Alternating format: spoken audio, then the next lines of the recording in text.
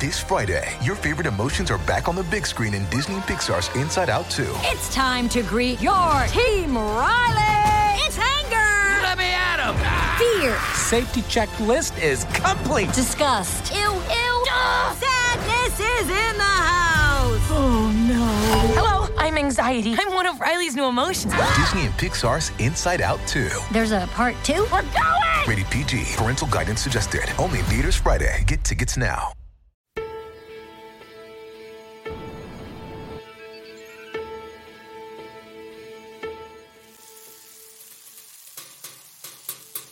Black holes are like omnivores. They'll eat anything in their way if it gets close enough, including planets, stars, clouds of gas, or some very unfortunate intergalactic travelers. Not that it really gets hungry and goes after space objects, it simply swallows whatever comes nearby. It stretches giant space bodies until they're thin, like spaghetti, and rips them apart atom by atom. A black hole is a huge amount of matter that comes in a very small package. It's like you squeeze a star 10 times bigger and more massive than the sun into a small area with the diameter of New York City. You get an extremely massive, compact, and dense pit with gravity so strong, not even light can escape, not even another black hole. They don't have a fixed point in space. Stars, planets, asteroids, comets, black holes, and everything in the universe is in constant motion. That's why things get so chaotic from time to time. Researchers found a giant black hole at the heart of one galaxy being eaten by an even bigger one. A black hole can get extremely big. At the centers of most giant galaxies are black holes that can grow millions to billions of times the mass of our sun. One of the ways to become so big is by eating others of its kind. A black hole merging with another black hole is one of the most energetic and powerful things in the universe. Picture this. 1.3 billion years ago, two black holes are circling around each other. The bigger one pulls the smaller black hole inwards, and now they're locked together in a spiral. Through time, that orbit starts decaying, but very, very slowly. These two black holes are constantly getting closer and closer. As they approach one another, the disks of orbiting dust and gases that surround them mix and create an intense towering vortex. It extends and goes pretty high above the center of that disk. At some point, they finally merge into one extra big, supermassive black hole. As they're merging, they kick out gravitational waves. These waves tell us a lot about black holes, but they can't reveal their precise position. So, scientists need some electromagnetic signal that will find the black hole's location, like radio waves, X-rays, or a flash of light. We can't see black holes, but we can detect their effect on space objects that are surrounding them. When a black hole passes through a cloud of matter, its strong gravity will pull matter inward. If a star or a planet comes close enough, the same will happen. The attracted matter then accelerates, which means starts to move very quickly and heats up. The black hole then starts emitting X-rays that radiate in the area surrounding it. The energy of X-rays affects the neighborhood and can, for example, spur the growth of new stars. And finally, bam! They collide. It's a massive burst of energy, one of the biggest bangs ever since the Big Bang. In less than a second, that collision emitted more energy than all of the stars in the visible universe together at the same time. Black holes can become huge, but not necessarily. Stellar mass black holes have a mass similar to the Sun, and they can be very small. The one scientists found in 2019 is located 10,000 light-years away from us and is only 12 miles across. They really have a reputation for destruction, but black holes are just another source of gravitational force, similar to stars. That means it's possible for a space body to orbit them, if it moves fast enough, of course. Let's say there's a black hole with the same mass as the Sun. The speed a space body would have to move at is the same as the one needed to orbit our Sun, if the distance is the same. That's a theory. In reality, planets don't really orbit black holes, because those that have a mass similar to our parent star are mostly the remnants of giant stars that ran out of nuclear fuel and eventually exploded. That's how black holes are created in the first place. And chances are that none of those planets nearby will survive it.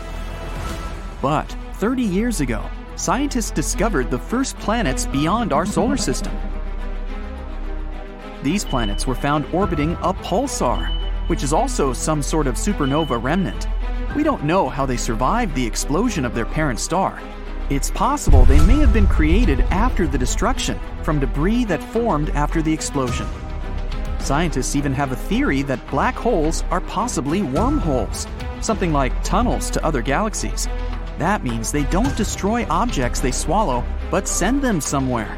The theory says the object that enters and then goes out on the other side leaves the tunnel through something opposite of the black hole, a white hole.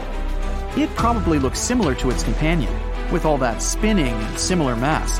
There could be a ring of gas and dust around the event horizon.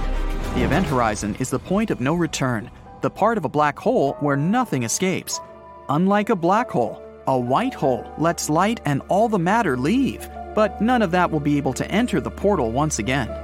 About 50 years ago, Stephen Hawking realized that black holes leak energy. Scientists then developed the theory that a white hole could be born out of a black hole. They're still not sure how the black hole disappears, but in this scenario, it would grow so small it no longer can have such strong gravity that makes it swallow other objects. So, it might turn into a white hole then. Such a hole would be similar in mass to something really light, like human hair. It wouldn't be so dramatic as its black hole ancestor, but it would still hide mysteries in its interior, the information of all space objects it had swallowed previously. It would eventually spit out that information and get so big, it would dominate the universe. White hole behavior, opposite of black holes and all that sucking the matter inward, could be compared to the Big Bang explosion, where the universe is expanding and new objects are forming. But even if something like this happens, it may only be possible trillions of years from now. And there's an issue. Even if some big white holes did form somewhere in space, they probably wouldn't last too long. Outgoing objects would collide with the matter in orbit, so the whole system would collapse and turn into a black hole once again, since they're also formed after supernova explosions. Stars, asteroids, comets, galaxies, and planets, all those space things we can see, make up nearly 5% of the universe. About 25% could be dark matter, a mysterious substance we can't actually see, but assume it's there because everything in the universe moves to its gravitational tune. This dark matter is kind of like a spider's web. It holds all those galaxies that move pretty fast together. Its evil twin is called antimatter. Antimatter particles are like the opposite version of the matter, the same mass but opposite electric charge. When they collide, antimatter wipes out the regular matter, and the result is pure energy. Dark matter probably makes the universe expand even faster than it used to do. One of the latest theories says it could be responsible for the huge asteroid strike that made the dinosaurs go extinct, too. The universe doesn't have a center, but galaxies do. The Earth makes a circle around the center of the Milky Way once every 250 million years. This orbit is not straightforward, but we can roughly predict it.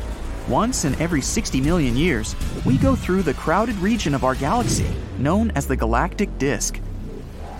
At the same time, we can track some harsh mass extinctions in the history of our planet, including the asteroid that wiped out the dinosaurs about 66 million years ago.